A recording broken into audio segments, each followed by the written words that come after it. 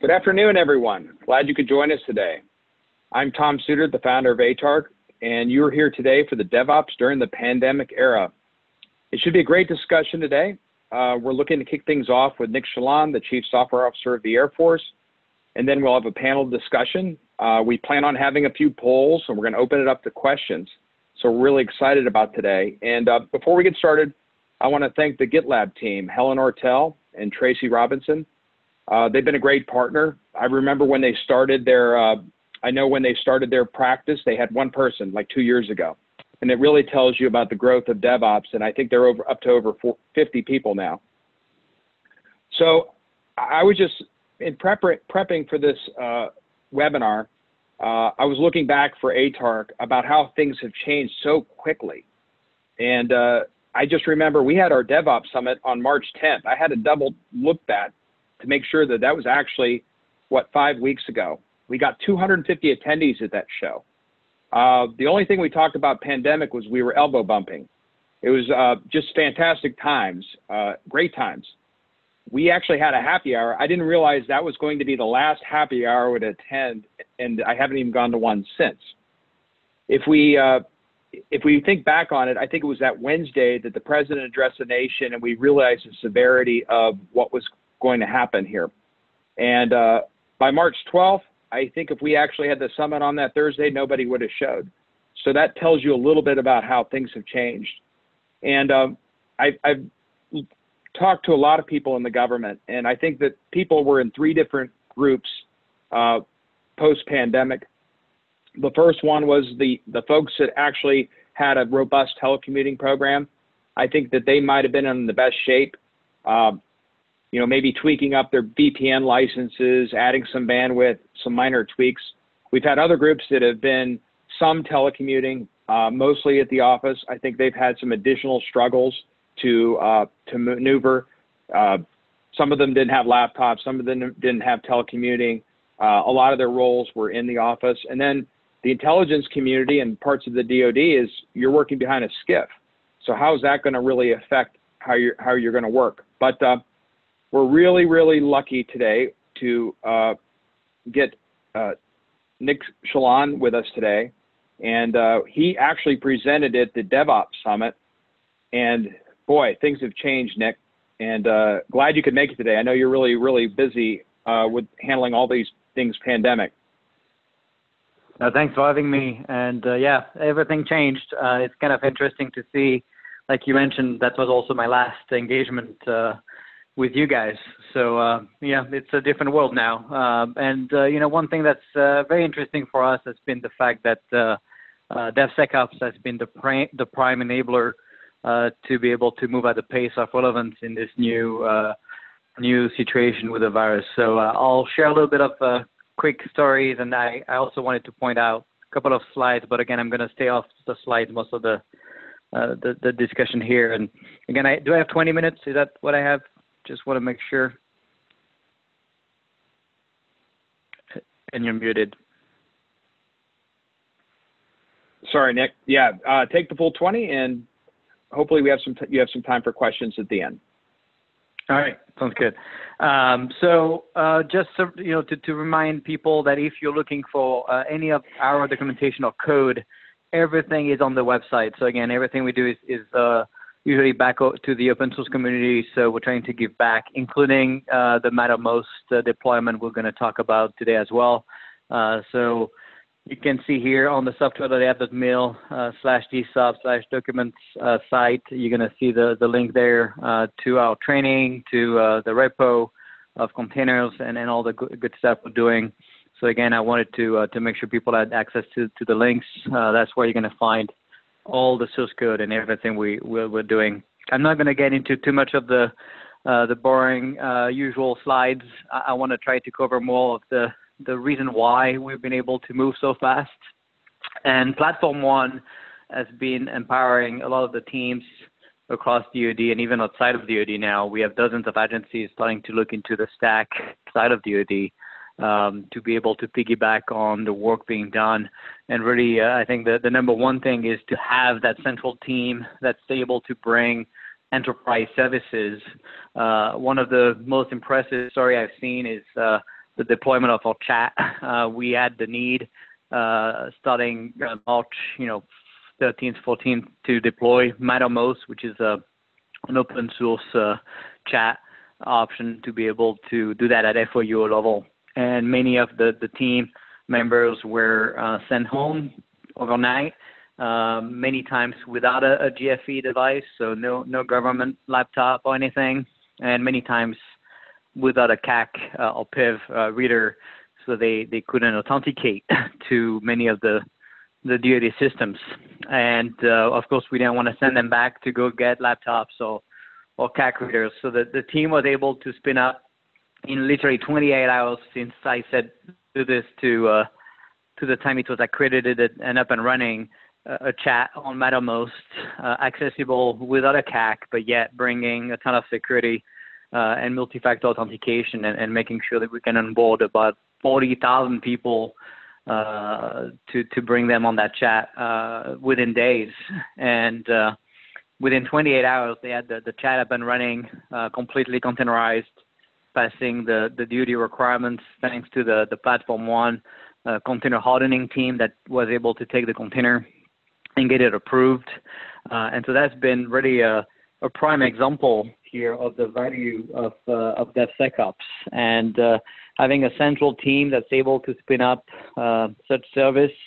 We started with a chat, and then we added more and more services. We were launching Jitsi, which is a VTC option with video chat and screen sharing, very much like Zoom, but it's hosted on our cloud, on Cloud One, so we can go a much higher level of classification levels. And so that's been a great example, again, of the ability of a pipeline to take the source code and deploy this inside of our cloud on Amazon GovCloud and spin it up and scale with containers to 40,000 users overnight.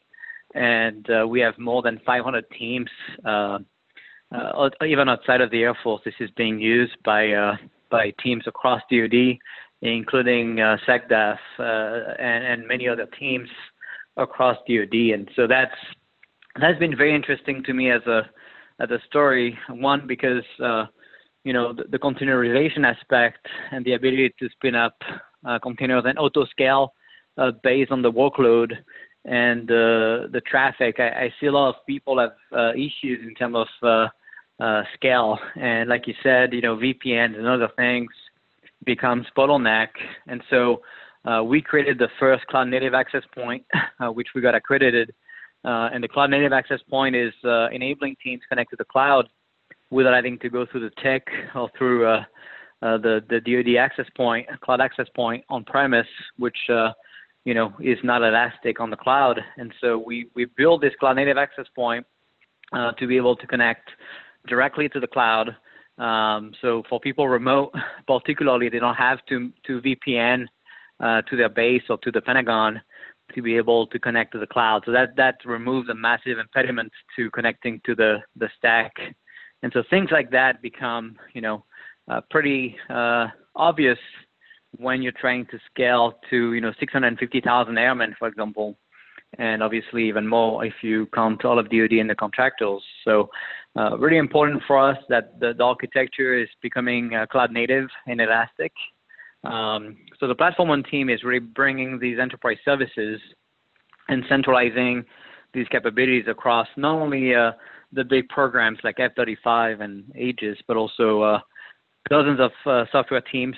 So that's really enabling research and also startups. And I think there's a great vision there to enable teams, smaller teams, to use Platform One to get their software accredited, particularly startups. So it removes the impediment to work and partner with DoD and bring commercial capabilities to the DoD. So we have dozens of companies now, about 80 plus companies sending us containers automatically, and we accredit them all the way to the highest classification levels centrally across DoD. And so that alone has been I think a great success story to be able also to onboard tools and capabilities within weeks. So that's what we use to move fast.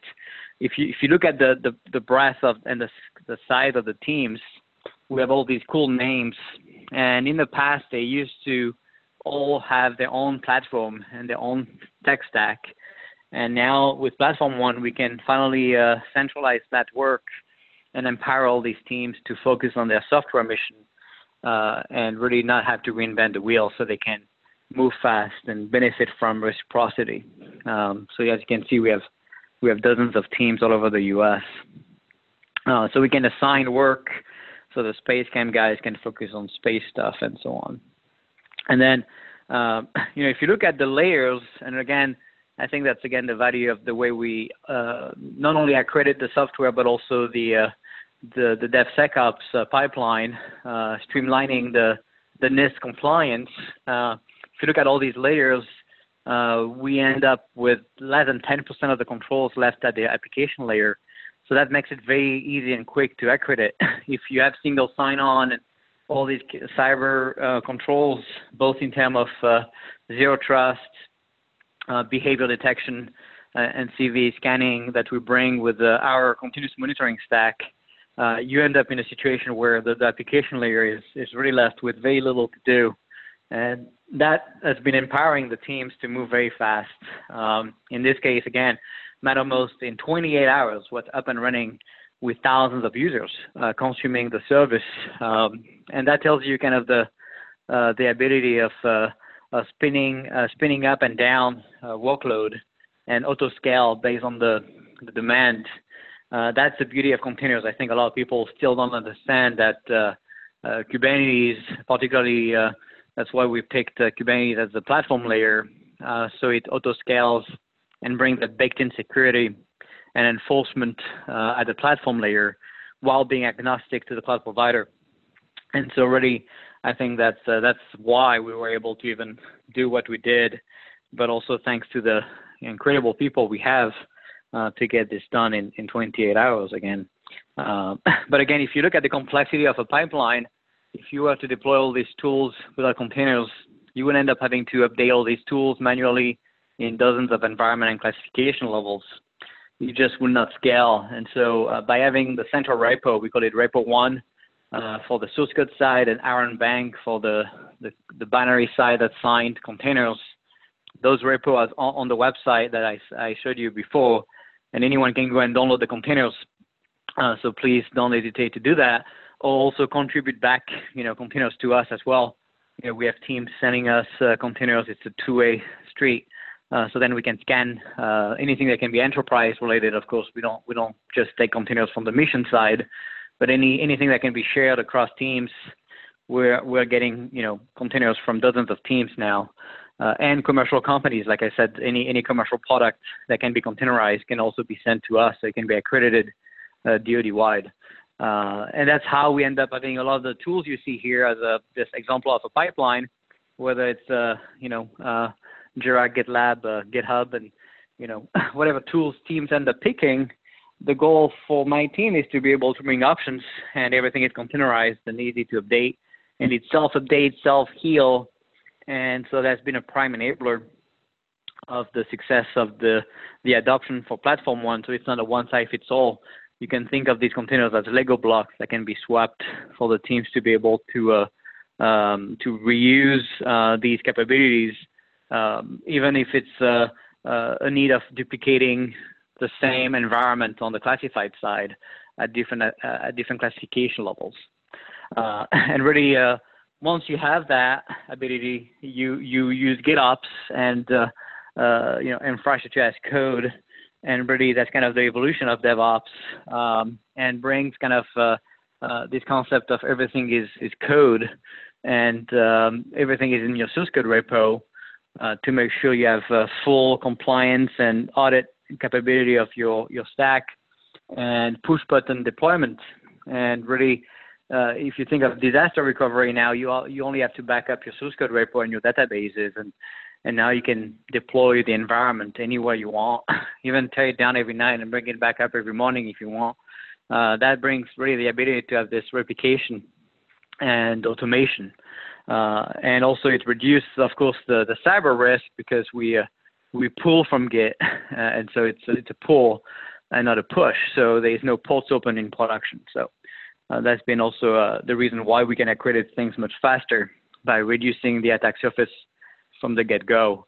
And so if you look at the kind of the benefits of that is, one, no drift between environments. So if I want to deploy the chat on multiple classification levels, on class, secret, TS, and so on, I can push button deploy into multiple environments, whether it's on premise or on the cloud, and get that kind of immutability and replication. And of course, everything is automated, so no human in production. That reduce insider threat and also reduce mistakes. And of course, the attack surface is very small, as you don't have any ports open in production for anyone to connect. No SSH, no nothing. And everything becomes code. And so you can audit your code and your desired state. And by having multiple set of eyes on code and having multiple approver to approve code mergers, we know that we can trust the code state and do change management properly as well. So that's really kind of the key benefits of the stack we deployed. So yeah, just wanted to kind of give you some of the insight as to how we were able to deploy Mattermost and many other services now, including the source code repo and all the stuff we do with complete automation. And happy to answer questions. There's a Q&A box, so I guess if you want to ask questions, you can always use that. Well, Nick, yes, please put some information in the Q&A. I've got one comment. It's like great to see some Star Trek. You guys were running out of Star Wars terms. Kobayashi Maru. That's pretty good. I like that one. One question I have is one thing. Can you touch on the BOA process? That's a very interesting process. That basic ordering agreement. I look at it as this contingency. It's almost like contingency contracting. If you can shed some color on that, I think that's a pretty innovative approach that you have there at the Air Force. Yeah, I think what we wanted to do for Platform One was to be able to empower teams to get access to a full stack, and that includes, of course, the acquisition of the cloud resources, licenses, and talent that's needed to run the stack. And so what we ended up doing is to set up the basic ordering agreement, like you mentioned. It's a DevSecOps contract vehicle that we stood up in 45 days. Another example of the use of Agile in contracting as well. And now that we have this awarded, and we're going to keep onboarding, by the way, more teams. And I have a slide on it. I'm going to go to the slide so you can see kind of the point of contact there. But we can now provide access to cloud services, to talent and licenses, all usually within 30 days, maybe 15 to 30 days per order. And we can buy in bulk, and we can provide access to pretty much any tool, any license, but also services, whether it's people, talent, maintenance, support, cyber, you name it, right? Anything that's needed. Right. So a program can come to Platform One and get a kind of a turnkey deployment of all of that stuff. That's fantastic. We've got a question from John Farrell. How's the United States Air Force and DoD addressing the migration of legacy software systems to this new cloud architecture? Yeah. So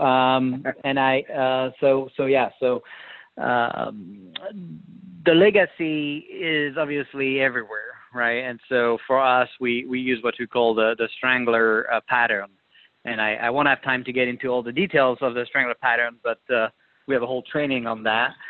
Which pretty much, the key concept is to say that we strangle the legacy and refactor the code by improving, and not just by spending 3 years rewriting it, right? So the key result is continuous delivery of new capabilities while refactoring the code at the same time.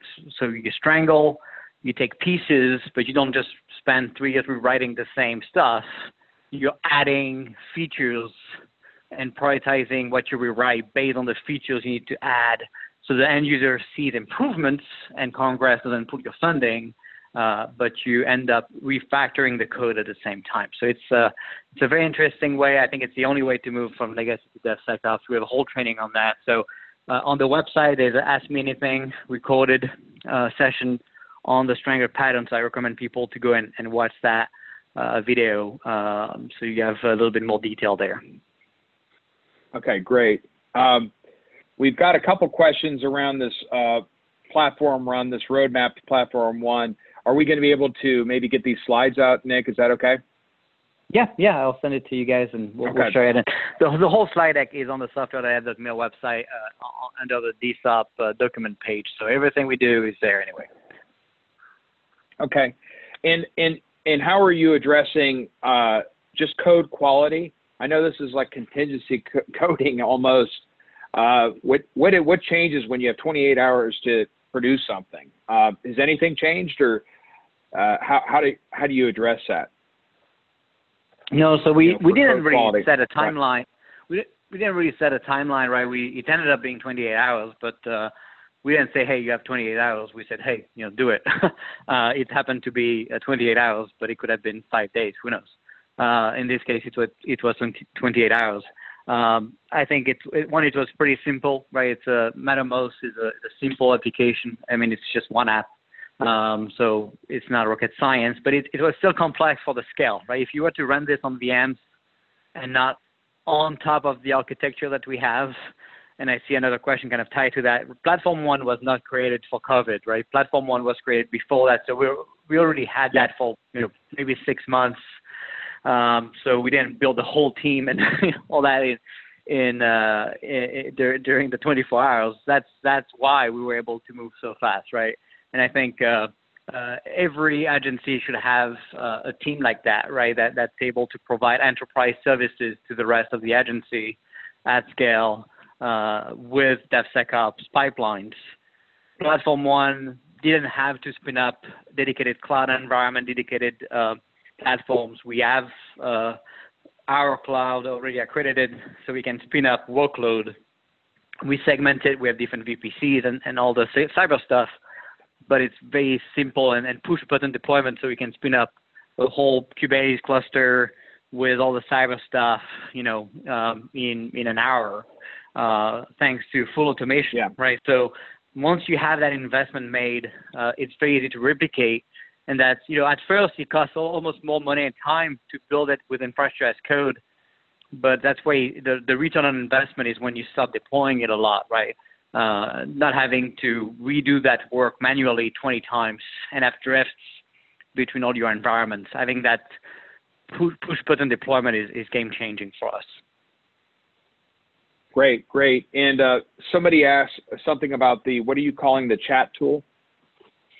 Yeah, so there's two things, right? So Mattermost, M-O-S-T, is a chat, Mattermost. It's an open source tool. There's also a commercial version as well. It's very, very similar to Slack, but it's on-premise. I can run it on my cloud, which was critical for us for accreditation and accessing more higher levels of classified data. So Mattermost is the name of the chat. Now, we also deploy Jitsi, which is Jitsi. Jitsi is a VTC tool that does very much like Zoom, right? Video, screen share audio. In fact, it looks exactly like Zoom, but it's on-premise. It's also open source. And the only difference, you don't get a phone number, so it's all voice over IP. You could tie that to audio IP phones, but not a phone number. There's commercial version also that could bring you a phone number, but we just use the open source version. So we have a voice over IP on mobile and laptops, but we don't have a phone number to dial in. That's fantastic. I think one thing I would like to know is, what is the biggest surprise? I'm sure there are a lot of surprises. What are it's almost like you were building this whole agile DevSecOps platform for this kind of a disaster. But what has been your biggest surprise, a couple big surprises in the last 5 weeks? Well, I think you're right. I think it's not really just for this kind of disaster. I think it's, for us being in the war business, you never know what can happen, and you have to be ready, and preparedness and being able to react in a timely fashion might be the difference between life or death, right? So you need to be able to move at a pace of relevance, and people often forget that, right? So timeliness, I think, is very critical. Even in cyber, right? If you can update stuff quickly, that might be the difference between getting hacked or not getting hacked, right? So it's great to have change management and all the governance and compliance, but if it's a trade-off to your pace and your timeliness, that could actually be a bigger risk than not having governance and compliance, right? So there's a balance there. Right. The biggest surprise, I would say, was that first it was a little bit faster than I thought we would be able to do stuff, and the pace was a little bit better than I thought. But also, there's pros and cons, right? I think people need to get their job done, so many just went and spin up stuff on public clouds, and of course you end up with shadow IT and issues in cyber there. So again, that's why also these enterprise service matter, and deploying it fast is critical, right? The fact that we had Mattermost up and running in 24 hours versus 3-4 weeks was probably the difference between having ton of data leaked on WhatsApp and Signal and Facebook chat and whatever people were using, because they have to get their job done, right? So I think that was critical to be able to move fast. But you still see egos get in the way, and people still want to use their own things, and that's okay to a point, right? At some point, someone has to show up and say, "That's it. You're going to use this," and we have to be careful, right? One size fits all is never the answer, but also you do need some enterprise, services that are funded and maintained and sustained. So there's a fine line. My take is I always try to bring two options, and if it's cyber tools, we probably have 20, but some things at least 2, never 1. Right. So that's kind of the way we do it. Great. Well, thank you, Nicholas. It's been very, very informative, and thank you for your service. It's a good thing you did all this work over the last couple of years, because now you're seeing it in action big time. So thank you very much. Yeah, absolutely. And just for your group here, tomorrow at 1 p.m., we have a Ask Me Anything session of 2 hours where I answer questions. And I know we had plenty of questions here we didn't have time to answer. So if they're willing to join us tomorrow, it's on the software.me website. On the event page, we have a Zoom session where people can come and ask me more questions on the tech or whatever they want to ask. So it's going to be tomorrow at 1 p.m. Eastern time. Okay, we'll be sure to get that out with our outputs today, and that'll be right at the top of the list. Awesome. Thank you for having me, guys. Thanks. Okay, and we'll get the next panel going. I think we're time. Maddie, who's working behind the scenes here, helping us put this together, along with Kirsten from my team. Can we put the first poll out? Is that possible? There we go. Okay. The host and panelists cannot vote. That's what we see. But we want to try to do a quick poll if we can get folks engaged. Please answer real quick. We're going to take these. We've got over, I think we've got like 200 participants on the almost 200 participants on this webinar. So this would be a very good representative example across government and industry. If you can answer this real quick. For some reason, the hosts and panelists cannot vote, so don't feel, to my esteemed panel, don't feel like you're left out. All right, we'll give it another, this shouldn't take too long, Maddie, so can we show some results?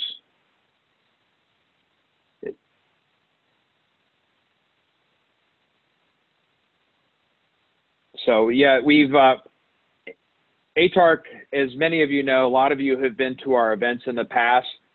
It's been a very big challenge for us. I mean, we were in events, primarily events, and now we're going completely virtual. And you'll be seeing, we'll have a lot of these interesting webinars. I'm liking the format, but we're also going to have a virtual event, which is our first foray into that. And we're going to cover cybersecurity. We're going to cover DevOps. We're going to cover cloud and infrastructure, digital. That should be a great event. We're going to do that on June 11th. I'm sure you'll get an email or 10 from us. So Can we get the poll results? Here we go. Been teleworking for years, 53%. We've settled into it. A large shift we're adjusting, still having difficulties. Interesting. Has your team had the same amount of output since the telework shift? More productive. We've stayed the same. Slightly less productive. And we're overall less productive. Interesting. Any takeaways from my esteemed panel there? If you guys want to unmute before I introduce you. Yeah, it's a positive picture. It paints a fairly positive picture. It does. Really interesting as far as probably the amount of learning in government. Right. Right. Ed, any comment to that? Was that surprising to you, knowing your agency? From my standpoint, no. We've been. Yeah. I work for 18F, which is within GSA, and 18F is naturally just built in is remote, and so it was just another day. But I've heard from friends elsewhere in government that had. Others have, I think, talked about it already. Just those with a robust telework plan probably had the least amount of change. And I've heard there was some stuff they had to work out, especially around probably anything with more robust processing or storage that they were trying to do on-prem, right? Right. But then I've heard from other friends that were working in the SCIF, et cetera, just, difficulties that way. So, yeah, there's lots of learning. And you're going to be, I just, we just kind of do this thing, but John, I'd really be interested to see from the commercial side how does that match up against the commercial side? I know you have experience across public sector and the commercial side. Is that what you expect, or is it a little different, or what's your experience? Tom, I would tell you that I'm at GitLab, and we've been practicing this idea of being all remote for a long time. There's, while there's 50 or 60 of us working in the public sector, there's 1,200 of us. We're all remote. We're doing video conferences and chats, and we're doing this all the time. So for us, we would be way up at the higher part of it. But as I talk to my counterparts in commercial businesses, this has been a transition for many of them. They were used to coming into the office, and now they're having to adapt. So I think it's probably very similar to what we see in this poll. Yeah, it's different. I mean, in the public sector, in commercial, we don't typically have SCIFs. That's typically not something we would have to manage. But yeah, I think it's very similar. Right. And Edward, any surprises from you on this, or it follow with what you were thinking? We had to adjust a little bit, but overall it's been pretty smooth. Most of the Department of Transportation has everybody at least on one telework day as an option, or a lot of people sign up for it. So, it was more about just setting it up for a larger scale amount of people to be using the services. But I felt like the CIO shop for the main department did a great job of just moving forward and getting us up to speed for that. Excellent. Excellent. Okay, so we are going to go back to our plan here, and we're going to start off with Brian Fox with 18F. And Brian already is remote. He hasn't been in Washington, D.C. I think we had our DevOps kickoff, and he's out in Denver, Colorado. So Brian, welcome, and look forward to hearing what you have to say. Yeah, absolutely. Tom, thanks for putting this together and bringing us together.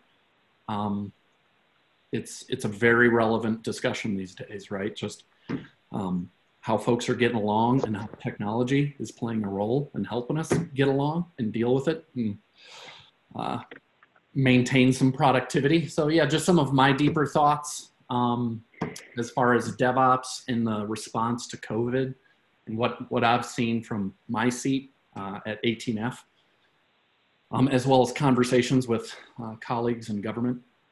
I tend to think, DevOps is really just Agile on steroids, with the cloud being those steroids, right? So Agile plus cloud, it's DevOps.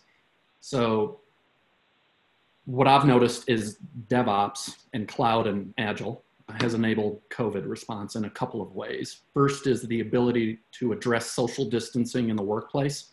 And the second would be the flexibility, speed, and robustness to technically lead in an effective response. So just around flexibility, speed, and robustness, I think just the agile work method, which is it's not top down, it's not directed, it's flat. It's very team oriented, and it's about transparency and like vulnerable sharing. And that is great on just a day-to-day basis. But in the midst of a crisis, I think it's critical. It's definitely the best way to manage a crisis. And so with Agile really preaching the scrumming or the huddling, right?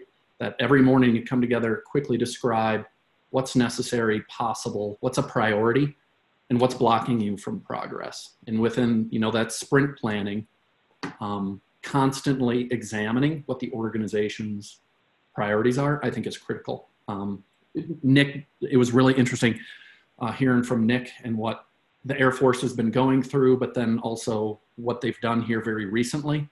And, I think he described it well, that agile methodology allows you to, plan out a bit, but then when something hits that you have to deal with, you can do sprint planning and deal with whatever the crisis du jour is and mitigate that.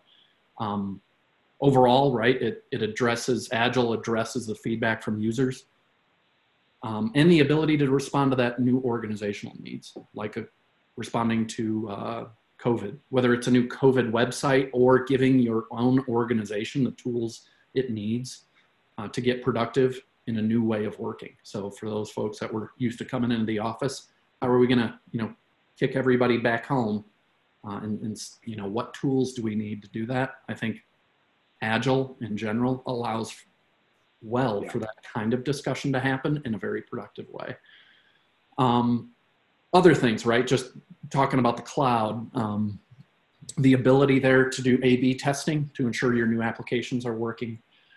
To the ability to launch those new applications very quickly, rapid delivery of all of that, thanks to automation, those CI/CD pipelines and DevOps that are typically up in the cloud. Agile has a feedback loop that's typically a week or two, whatever that sprint length is, right? It gives feedback to the team. I think with DevOps, it's the ability to shrink that even shorter to get that feedback much more quickly. So that is going to have, I think, an exponentially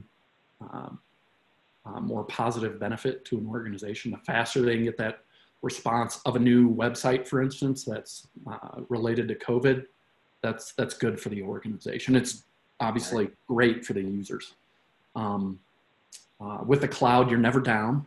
So for some government offices, I'm sure, Tom, you were talking about how things changed overnight. To think about demand for government services, that there was probably some government websites that one day were pretty sleepy and the next day they were getting hammered, right? Yeah. So with the cloud, the ability to scale and pay for just what you need, but also make sure that the user is going to get what they need. So it's like all three things there, I think, are critical. The ability to patch, fix, and update and upgrade, make that transparent to the user, all in the midst of the pandemic is going to be, extremely critical. So that's all just around speed, flexibility, and robustness. As far as that social distancing, kind of the second point, and social distancing and productivity, if you've been operating in an office environment, you're going to be pretty dependent on geographic density for productivity. Right. So those tools associated with DevOps, like Slack, cloud hosting of data services, et cetera, allow you to be anywhere and yet be really effective at work. The ability to work together despite dispersal. And obviously, none of it matters if you can't provide those services to the public and users. Real quick. One question I have for you. Yeah, go ahead. Go ahead. Yeah, sorry. No, it just came to my mind. So go. Shoot. So I'm like, I know a lot of development shops inside of the government. They have maybe their blend of contractors and feds, but sometimes they're co-located. So now that they are not co-located, what specific approaches they need to take? Because I think that's beyond telecommuting. It's like, how do I collaborate now? Yep. Steve Jobs called it the collisions, right, at Pixar. And he drove a particular train of thought and vision as far as to facilitate those geographic collisions in a building, right? I remember in the biography, he fought over only having one bathroom so that everybody would have a chance to meet and mingle. So how do you do that if you're virtual? And I think that's the critical role of some of those tools. Nick was talking about it. And so like friends of mine over at DOI that are migrating from Google here over the past few months to Microsoft, I told them to be really excited about Microsoft Teams because it's a Slack-like tool that allows, what's powerful with Slack or with Teams is the ability to create those platform channels. That it's kind of interesting that Slack is kind of like a channelized communication, kind of like a platform. Right. The ability to create those threads that folks can join in, they can read the history on, unlike an email. And for those teams and organizations to allow the creation of a lot of those channels, it may be, in the case of my organization, 18F and TTS, Technology Transformation Services, there's threads going right now or channels on how are you coping with COVID? How are you working as a parent, as well as all of our, organizational mission, and the ability to create or recreate virtually what would be happening around the water cooler, I think is critical. But doing that well, you need that bubble of psychological safety, so folks are willing to share and open up online. And so I don't know if that answers your question, Tom. I think you did. That was great. That was fantastic. Edward, you want to chime into this conversation? Thank you, Brian. Well, looking at the keynote, I thought that was really great. It is about the platform for us too. We have one that we call the Transit Integrated Application Development Platform, which is what we use for our external users or our customers to be able to interact with us. And, as part of that platform, the strategy is using DevOps to accelerate bringing new things onto that platform as fast as possible. And so when I think about platforms too, for a long time I was trying to rationalize or understand what they meant. They've been around for a long time. They were more for products. So product platforms were, I think, what was really big. In particular, I remember reading a case study about Black & Decker in the 1970s and how they ended up dominating the entire market for power tools because they realized instead of building individual things for every single power tool, what if they created product families or platforms for their tools, and instead of having 50 different engines, they really only had one engine. And then if they wanted to scale that engine up to be like twice as fast, they would just put two of those engines together, which is the same exact thing you see with the Tesla car. And how this relates to the IT world is that we have all these pieces that we need to be reusing from a system to system, right? When you look at the infrastructure piece of it, that's usually the easiest area of commonality. Identity management can be another piece. And then the other things become more and more challenging to do because they can be more specific to different organizations. But, when you look at, that infrastructure piece and you're talking about that horsepower, putting two engines together is creating more scalability. And that's the way it is when you look at a user base. And if you have more and more users going on to something, if you have a piece that's really scalable, then you can allow more and more to come into it and you can just adjust up. And so, you take those ideas and you apply them to what you're doing inside of your infrastructure. And that's where you get that value of the platform. It's the platform with DevOps and the ability to rapidly put things into place. We've been working with containers. I think Nick's a little bit further ahead. As the Department of Transportation, that's something we're actually doing as a whole. So DevOps has been, pieces of it have been put in place in NHTSA, they've been put in place in FMCSA, the federal motor carriers. we've been working with the department. We're looking at doing a consolidated Jenkins and having like a container marketplace for everybody within the department to use, stuff like that, to standardize that infrastructure the way that Nick was talking about. You know, when I think about it, one of the areas that I think wasn't talked as much about was we focused a lot on the infrastructure side of things. And so I'm not going to talk as much about that. But then there's also the software delivery piece of that. So, you know, you can automate building up these environments. You can create a lot of scalability through automation and things like that. But then you can also deliver things faster. But, you know, that is a little bit different of an investment. So when I look at like my whole infrastructure and creating commonalities and things like that, I think that's an easier area to invest in because you're just like trying to standardize and deal with your commodity IT and make it cheaper and more consistent. But then when you look at applications, they all run on different cycles or different cadences, and they have more needs depending on or different needs depending on the types of users you're dealing with.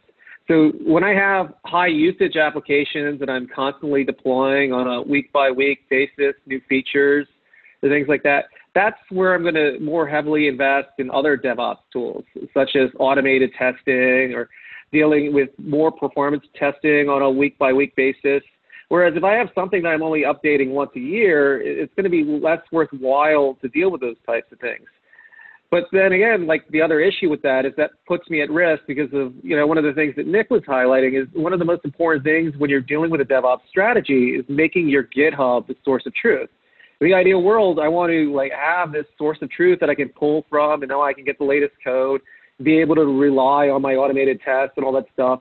And so the more frequently I'm validating that my Git is valid, then I know I have a source of truth. You know, and then, you know, you have the automation of the way that you're dealing with your software. You have the automation of your infrastructure. And then what you have all around supporting that is some of this knowledge management stuff that Brian was talking about. And, you know, for us, what we do is we use some tools like Atlassian for Jira and things like that. So a long time ago, we decided, let's get out of the business of like doing things via email. Let's get out of the business of having phone conversations or side conversations. Because, you know, if we're building something, like if I'm building a drill and I decide to make that drill have like a 8-foot long drill bit, I need to understand why that decision was made. And I don't want to go through emails and search for the person who was in that discussion to figure out why that decision was made. So we started using these collaboration tools and making sure that everybody was talking within the context of the particular changes we were doing. So we have, you know, tickets that track changes of things, and then we keep all of our discussions there. And so when this virtualized world we've been dealing with came about, it didn't really impact the way that we were collaborating on changes. And then, you know, Agile, of course, with some of this other stuff, was around to support it too. So since we are doing things on 2-week cycles, it was very easy for us to split off and reprioritize things as they came up with the changing of the guard or the new world we're dealing with, and some of those types of things. So at a high level, I think that's the way I look at it from our department's point of view. Does that make sense? Yep, that's been fantastic. And last but certainly not least, John from sunny Florida, I believe, right? It is sunny Florida, but it's raining today, which we needed the rain, so I'm happy to get a little bit of rain. So Tom, I'm going to go quick, and I want to make sure we have time for Q&A. I'm going to underline a couple of things. What Edward was just talking about documenting things is incredibly important, and it's one of the lessons we learned as we adopted an all-remote format for our company. And as we've grown, we've gone from 200 people when I joined 2 years ago to 1,200 today. We've doubled twice, more than doubled twice in my tenure here, and it's amazing. I've been working remote for 10 years. GitLab's been doing it ever since we started, and we're around the world. And so here's some of the lessons learned we had. One, it's about process and culture and the tools you use. And you want to make sure you have those in place, and we heard about that today, right? Edward talked about that. You have to have the mechanics, and Brian as well, about how they're doing it at 18F. That has to be there. Documenting everything. We have a handbook as our single source of truth. We put everything into our handbook. It's public, it's open, you can read it, you can even edit our handbook if you like. If you think we have a typo, we're open to you making suggestions as well.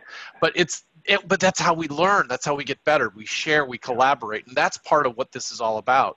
And it's having access to the right tools. And Zoom being one of them, we document everything. All of our meetings are structured with a living document where we live edit our meetings. We live edit the agenda, and we live edit the notes as we go. It's incredibly efficient. It's one of the things we try to focus on. It's how we've learned how to work together. We really work on tools so we can share, and just like we were talking about earlier with Edward, about having that history of what happened and why. Yeah. As we work on these issues, we work on these things asynchronously, having that history to be able to go back and understand, why did we make that decision? And then we can learn from it going forward, and we really spend less time continuing making mistakes over again. I'm going to put a link in the chat, which is a link to a report we published. It's a 36-page handbook we took from the handbook, and we wrote this playbook on all remote. It's all of our lessons learned. It's some of the things I covered here. I'll put that in the chat if anybody wants to go, grab it and download it. You could. And the last thing about being the water cooler, I think Brian mentioned that about doing those things. We do those a lot. We have a kids juice box chat, because our families are now home with us too. So we bring our families in, and we get on Zoom, and the kids have fun with Zoom and chatting with each other. And so that's natural to what we do. And the last thing we're going to do later today, actually, our team and marketing, we're going to do a virtual happy hour. We do them all the time, but this one's going to be different. We're going to live stream it on YouTube. So if anybody checks me out, I'll put my Twitter handle also. If you check me out, I'll tweet when it goes, and you can come see what a virtual happy hour looks like, at least the way we do it at GitLab. So that's, I think, it for that. I'd love to answer questions, though, and share with anyone else what we've learned at GitLab doing this. Yeah, it's like you got the virtual Margaritaville shirt on, so you got you're in the spirit. It's definitely 5 o'clock somewhere pretty soon, I think, after this webinar. Maybe we can, Maddie, maybe we could sneak in a poll question really quick. And this handbook we'll put in. It's in the chat. Don't worry, we're going to also attach it to our get this out as part of our deliverables today. Maddie, we have time for a quick poll, and then we'll get to some questions. Okay. I think I know the answer to this. I don't want to sabotage the poll, but that's the first rule in polling. You don't do what I just did. Okay, we'll do this one quick, Maddie.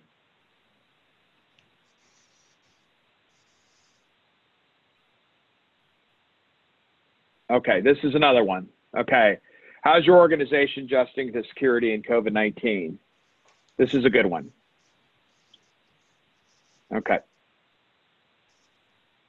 Fantastic. All right. Do it while you have them. Let's go make these public, Maddie.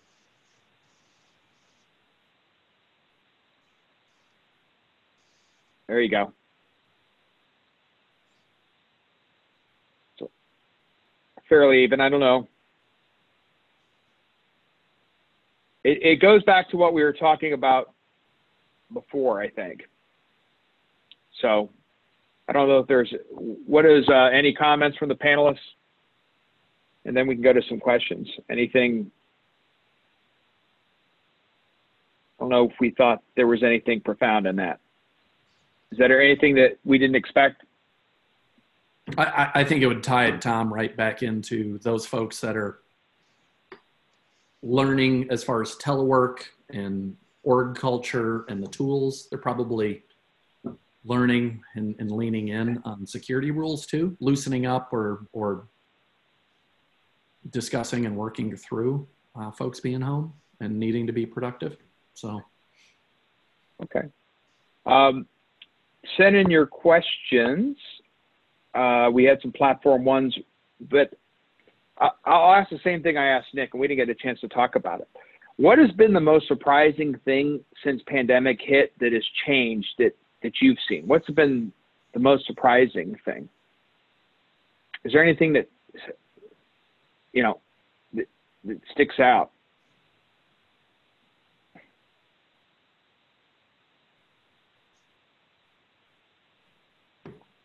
I'll tell you what. Go ahead. Some of these, some of the government services, and I think one of the lessons learned probably across government will be around human-centered design and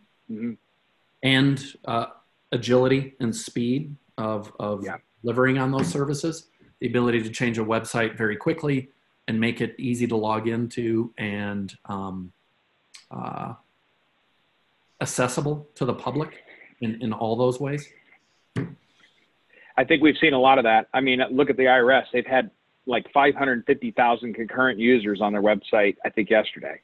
550,000. SBA, they had to stand up the SBA loan program.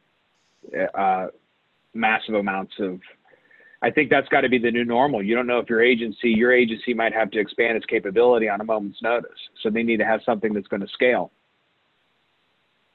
And I think the technology Edward, part of it, and I think part of it will be the culture of being okay with that uncertainty and the flexibility around it, as opposed to wanting everything certain in permanent ink for the rest of the year, waterfall method, and just the processes around managing all of that effectively. Yes, sir. Okay. Okay, do we have any questions, Maddie? Any more? Let's do one more poll. Let's hit the next poll. Here we go. I know, oh, this is actually a pretty good one.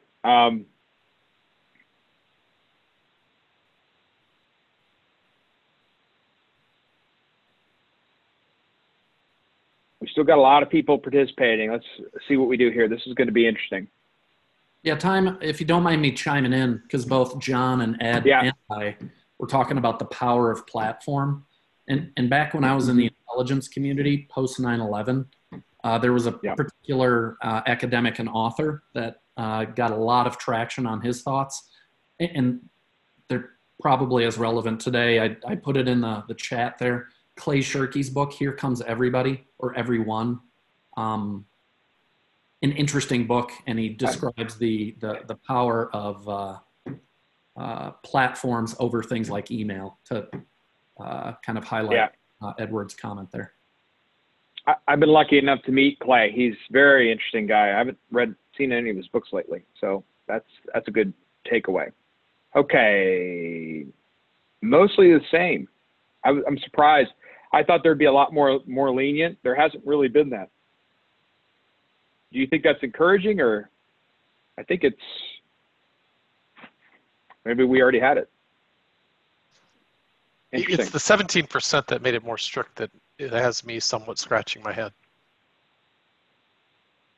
Yeah, how could you make it more strict? Interesting. Okay. Well, I think we're getting to the end of the hour. Is there some last thoughts? Can we go through the panelists? This time we'll start off with you, John. So, from where I'm sitting with what we do at GitLab as far as the power of a platform and what we're doing to try to help organizations and agencies better serve their customers. I mean, we're partnering with Nicholas and Nick and what he's doing at Platform One. We're just happy and humbled to be able to serve and to help everyone else build and deliver software and respond to this. So if you have any questions, I'd be glad to field those. But thanks for the opportunity to share what we've learned. Yep. Stay cool down there, John. Will do. Edward? If you want to go down this path and you really want to build things faster and, leverage DevSecOps, I think it's important to remember that just because you can build things faster doesn't mean you solve all your problems. Then you need to be able to react faster. That's where Agile comes in. And then, as you start using Agile, you're going to be using Agile with technologies. You need to be able to define what is good or bad with those technologies and put some rules in place or some guidelines. And once you do that, then you can start automating it. And that's when you start putting your DevSecOps pipeline in place, is once you have a good understanding of what is good with those technologies and are able to put those guardrails in place. And that's the evolution. And right now, if your agency is struggling or you're trying to figure out ways to react faster, it's not about bringing in tools. It's about changing your process a little bit to be more reactive and, you know, taking some of the things from Agile. You don't necessarily need to move from deploying like every 3 months to every week. Instead, you know, meet more frequently, see more of what you're building, get a better understanding so there's less surprises, so you can be more engaged. And then you can develop more and more capability around that. I think that's really the most important thing. Great. Thank you, Ed. Brian? Yeah, Tom, I think what you're doing here, this sharing of lessons learned, is going to be critical. There's going to be departments and offices and agencies that have gone through and maybe even got more productive, that didn't feel as much pain. Others that felt quite a bit.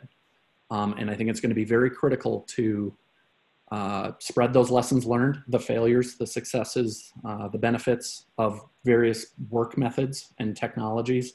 Change. I work for Technology Transformation Services on 18F, right?